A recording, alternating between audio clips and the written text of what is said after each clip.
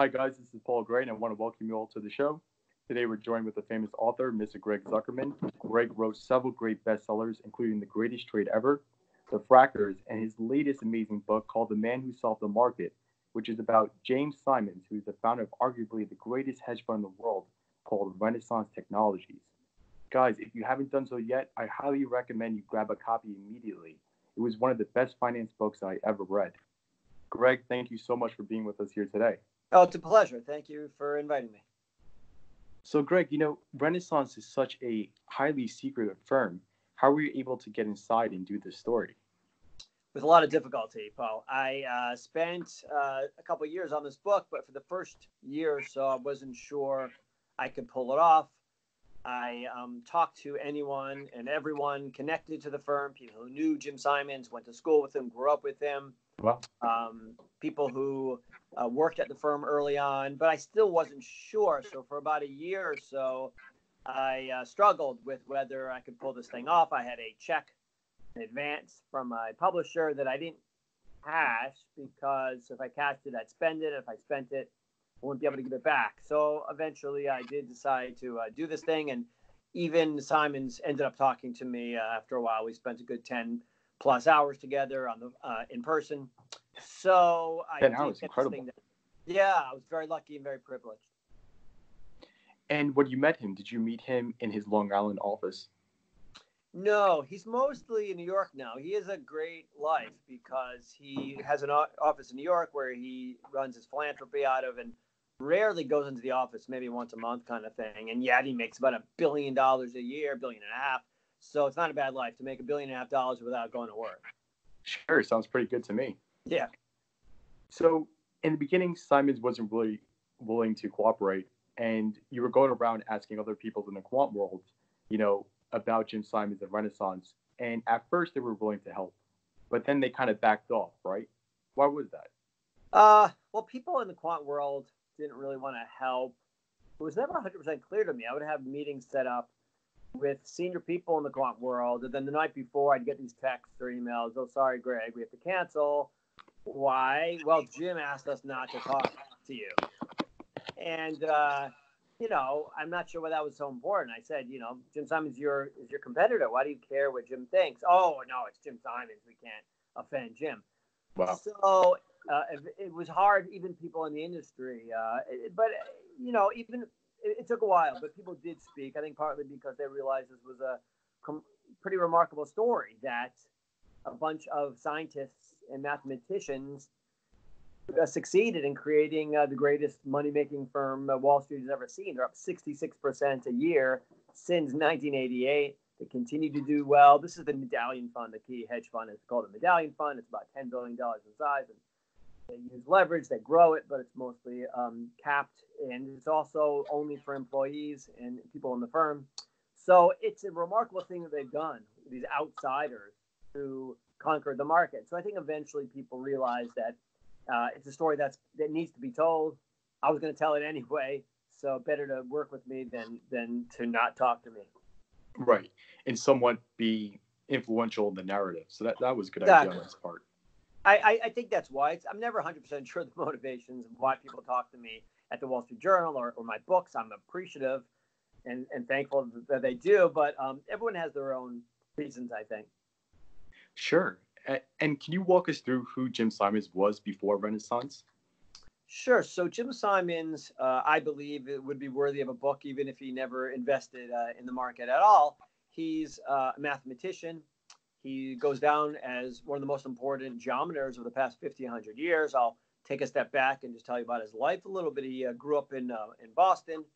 He did MIT in 3 years, had a love of math, passion for mathematics from an early age, even though family members discouraged him from pursuing it. They didn't think you can make much money in math. The irony being he's worth $23 billion today, but that's fast forwarding.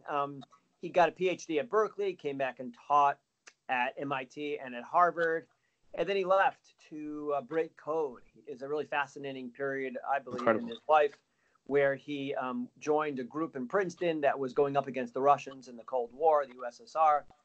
And there he learned how to build algorithms and to to develop and to run a secretive organization because they're working with the government. They couldn't share what they were doing with outsiders. Sure. But inside they were very collegial and they worked together, and that's kind of what happens later on. It happened later on at Renaissance, but he did that for a while. He got fired from that job. I tell that story in the book as to why. There was some politics involved. He opposed the Vietnam War, and it wasn't politically savvy. A move on his part. And then he left to run the math department at SUNY Stony Brook. And he did a really interesting job there in terms of hiring, recruiting, persuading Ivy League and other professors to join and develop some other skills, not building algorithms, but how to hire people, how to get people to join an organization that's unproven. And he led that for a while. Then he quit in 1988 to develop this trading firm, which eventually became Renaissance Technologies. So he was always a really good leader in assembling teams. He did so in Stony Brook. He did so with the IDA. I think that's true, and that's one of his skills. People say to me, well, why? How did Jim Simons do it? What's the secret sauce? And I go through in the book some things that they do differently than others.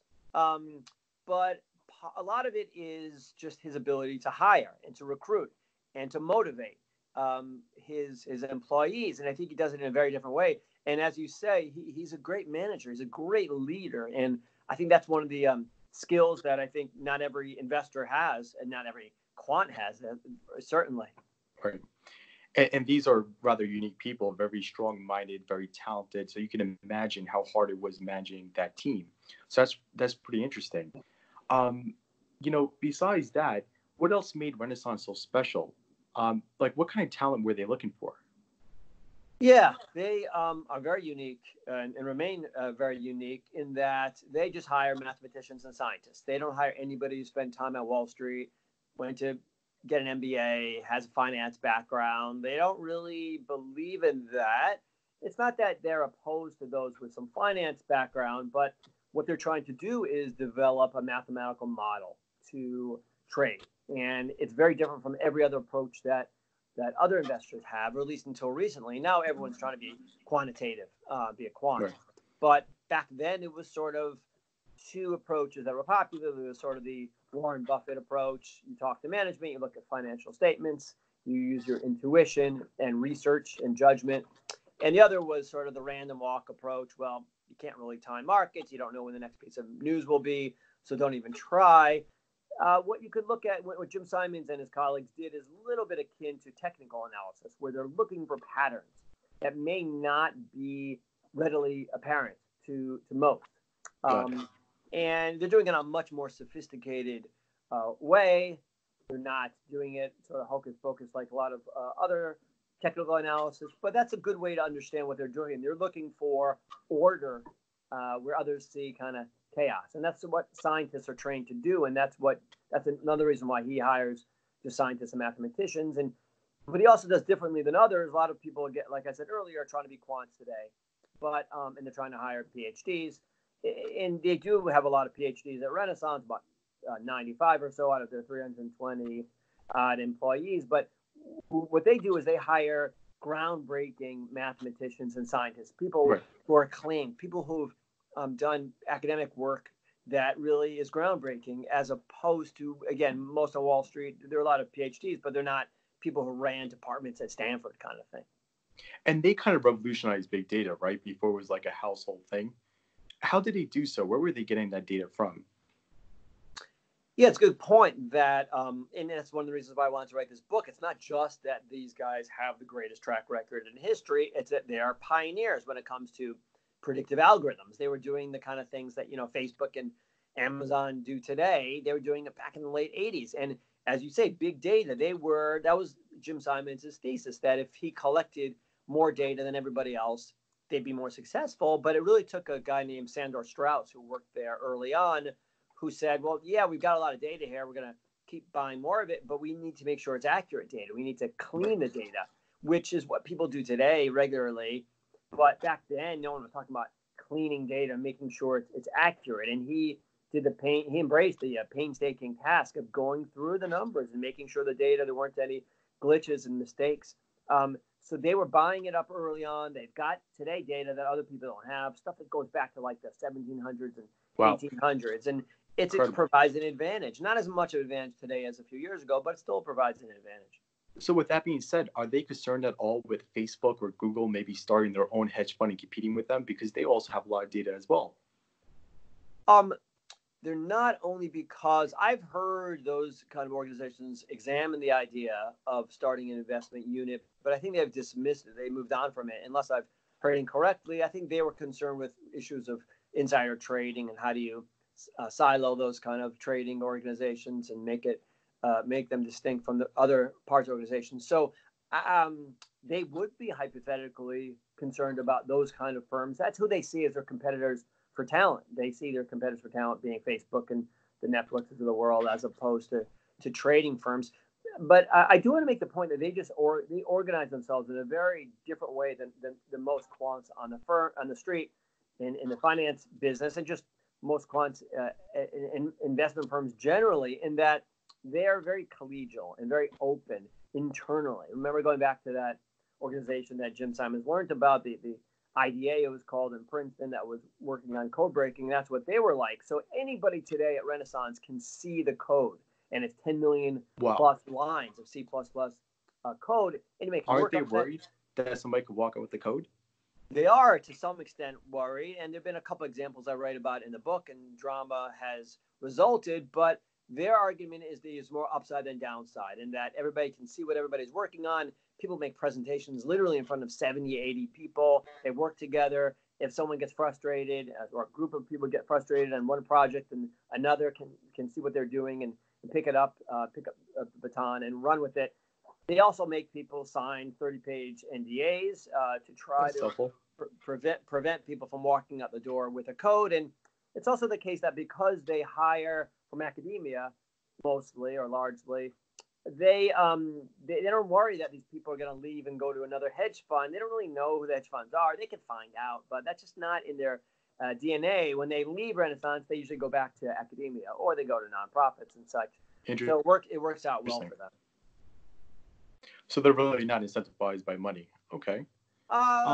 When they get there, that's not the key reason. But once they've joined, money changes everybody and everything. That's kind of the second section of my book. I write about how they make the money and then what they do with the money. So I don't want to suggest that these people don't care about money. I don't think it's their primary motivation when they join the firm. It's mostly curiosity and challenge, and they like puzzles. But then, the money does corrupt, or at least affect people's lives. Got it. Okay. Going back to the way James Simons was putting together the fund, in the mid to late 80s, they were rather successful. They were managing about 800 million. But why was Jim Simons so fixated on equities? What was so special about equities? So Jim Simons is a fascinating individual in that he's an academic, he's a mathematician, he's a quant, but he's also not like most others. He's very outgoing, he's funny, he smokes like a chimney. Being in his presence is like the last guy in our society who makes you breathe in all that smoke. He drinks, he likes his alcohol. He's funny, mischievous, and he also is, again, outgoing. But he also is unabashed in his love of money. So he's an academic who's not embarrassed to say he wanted to get really wealthy. And to your question, he knew he couldn't get to be a billionaire without his firm mastering the world of equities. So around 1996 or so, they were making good money in bond futures and commodities and currencies, but they couldn't figure out equities. And to many at the firm, that was fine. All right, so we'll get wealthy and we won't be able to make much money in the equity world. That's fine. The problem with not making money in the equity world is that you can't get that big. There are a lot of these markets, commodity markets, currency markets, that are kind of limited. So the firm realized they couldn't get that big unless it could solve equities. And again, to a lot of people at the firm, that was fine. But Jim Simons said, no, I want to get really, really rich. And the only way to get really wealthy is to solve equities. And finally, in the mid and late 90s, they did. And they brought in Bob Mercer and Peter Brown, who were very influential in that portfolio, right? Right. I don't think Simons could have figured out equities without these individuals. Simons was great at recruiting and hiring, but he's an architect more than anything. Some people who've read my book say, well, yeah, I like the story, Greg, but Jim Simons isn't the man who solved the market. It's really his group of people that he hired. And I would agree with that. It's a little bit like, Steve Jobs didn't build the Apple iPhone and other products. He created the environment and the architecture. And that's what Jim Simons did. And as you suggest, it was really these programmers, computer programmers from IBM, Robert Mercer, Peter Brown, David Magerman. And they struggled at first. There's a lot of drama I write about in the book, but they finally figured out how to make a lot of money in equities. And the way they figure it out is because somebody by the name of David Magerman comes in and he's able to fix a fluke in the data. What was that about? Yeah. You would think these guys are among the smartest individuals in the world, and they wouldn't have kind of glitches and fat finger type experiences, but they do. And that's kind of, in some ways, it's humanizing that even they can make dumb mistakes. So basically, they had a number in their system that wasn't updating. It was a number for the S&P 500. And it was a way that they hedged their risk. And I get into it in the book. But bottom line is they thought it was a number that was updating, and it wasn't. They had made a mistake in their programming. And it was Robert Mercer who made the mistake, who's among the greatest computer programmers of his generation. Wow. And Magerman, who had screwed up time and time again within the firm, and everyone was down on him, and he was close to getting fired. He's the one that found it. And he kind of went to his boss and said, Robert, Bob, I think you messed up here, and I think this number should be updating. And to his credit, Mercer's like, yeah, I think you may be right here. And had Magerman not found that glitch in the system, I don't know, maybe it would have taken them longer. Maybe they would never have figured out equities. But maybe there would be no Renaissance technologies. But he did. And so there's something reassuring, I think, in that even these guys kind of mess up sometimes. Interesting. And it's kind of ironic. Later in your book, you see how it plays out between Mercer and Magerman to see how that relationship kind of unfolded. So after all this happened, they became a money printing machine, right? Now, would you say they operate somewhat in a black box model? Yeah, people say black box when it comes to quant. They would counter, and people in the quant world would say everybody's a black box. A tradition, let's say Warren Buffett or David Einhorn. I don't know, their brains any clear why they're going to buy something, why they're not going to buy something. We all kind of wait to see what Warren Buffett's going to do in the post-corona crisis period, what he's going to buy. We all speculate, but he's sort of a black box. We're not sure what he's going to do. You could make the argument that these preset algorithms that quants like Jim Simons and Cliff Asness use are less of a black box, because at least they know what it's going to do and why. They're not 100% sure. There's a lot of machine learning involved too, so that makes it kind of black boxy. So yeah, to the extent that you can't summarize why they're doing what they're doing, makes it a little bit of a black box. But again, others maybe are also it's unclear why they're doing what they're doing. Got it. And like other quant funds, do they use any high frequency trading or co-location? No. So that's a misunderstanding about Renaissance, that they're high speed, but they're not that fast. Their speed, it's truly called, I call it a medium frequency firm, in that the holding period is short term, but it's not super short term. It's like seasons or seconds to seasons is what they call it internally, a few days on average, I guess, when it comes to equities anyway. And when it comes to medallion fund itself. So yeah, they're not about being the fastest. They will make rapid fire trades, but that's sort of like getting into a position or getting out of a position. It's not in and out, trying to get in right before you and I trade. Got it. Okay. And how are they better than other quant funds? I mean, we spoke about their culture, but is there anything that you know about their special sauce, or their secret sauce, rather? I'm sure everybody has asked you since you wrote this book. Yeah. And that's sort of the Amazon reviews have been quite good, but the criticism is, well, yeah, I like the story, Greg, but I can't make money on my own. I can't become a billionaire. There's no formula. And I don't think there's any secret formula. And people there internally, I struggle with that question, because frankly, people internally struggle with that question. They're not entirely sure why they're so much better than everybody else. And I'm not either. I can give you a thesis or two. And in my book, I think I lay out about, 20 or 25 things they do better than everybody else. Right. They hire better. They have better talent. They're managed better. People work together. I go on and on. They've always had a real emphasis on impact of their trading on the market at an early stage. Do others do that too? Yeah, but Renaissance is really good at it. But I can go on and on. But all that doesn't really fully explain it all. I think what it does is explain to some extent why they've got this steady stream of profits. And then what they do with that, but it's not crazy profits. And then what they do with that is leverage it up. And because it's so steady in every kind of market, including in 2020, they've done nicely. The Medallion Fund itself, they can go to Wall Street and get good leverage at cheap price. So that all helps explain it all. But there are a lot of little things they do better than everybody else, and hopefully I explain them in the book. Got it. Are they at all concerned, based on the people that you spoke with, that, computational power is getting stronger and also cheaper at the same time? Data is becoming more readily available. Are they worried that Two Sigma, PDT Partners, or D. Shaw might catch up to them? There's some concern. Those are good points of yours. There's some concern, and it doesn't preclude other people from doing really well. I don't think it's a zero sum. PDT has done great over the years, and they are a similar kind of firm. They're not as big. They haven't made as much money. They're not as successful, but the returns are pretty amazing at PDT too. And they both sort of, on the equity side anyway, have evolved from Morgan Stanley. Morgan Stanley had this unit, and I write about it in the book, that could have been the best ever, but they gave up on it too quickly. And some of those people eventually. With Peter Muller. Exactly. So, and others, Robert Fry, who went on to Renaissance, and some of that kind of made its way to Renaissance, and some of it made its way to PDT, as you say. So that's another reason why PDT's done really well. D. Shaw is different. They've done well, but not nearly as well. Two Sigma is quite good. They've got an internal fund that is a little bit like Medallion, that's only available to internal people. And I don't think it's the same returns as Medallion, but it's also a great returns. Oh, definitely.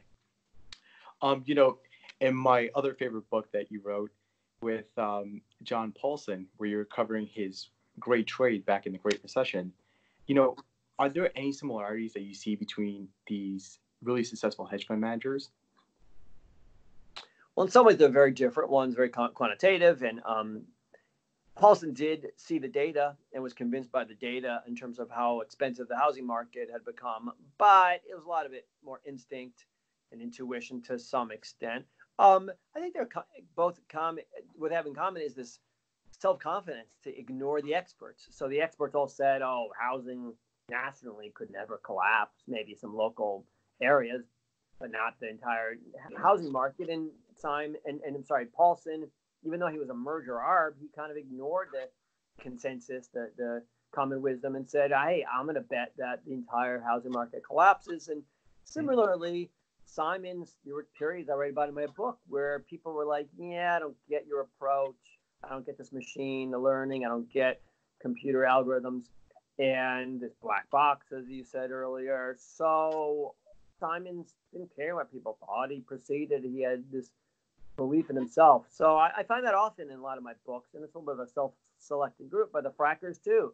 The conventional wisdom was that the United States had run out of oil and gas, and yet you should be drilling, offshore in Africa and Asia, but not in Texas and North Dakota. And the people I wrote about ignored that conventional wisdom. So that is something in common with all the characters I write about in my books. Got it. Okay. Greg, I can't thank you enough for coming on and speaking with us today. It's been a pleasure. Thank you so much. For all those that are listening and want to get in touch with you, or maybe if they have your next big story that you could cover and make a successful book, how could they reach out to you? Sure. And I love constructive criticism, people that have criticisms or compliments, either one. I embrace them both. So I'm at the Wall Street Journal. I'm easy to find there, gregory.zuckerman@WSJ.com, or I'm on LinkedIn, or I'm on Twitter. And I love interacting with people as well. And this was a great interview. You did a really nice job. Good for you. I'm looking forward to following your career as well. You're a young man. Thank you very much. I appreciate that. Sure. Good luck. Have a good day. Stay in touch.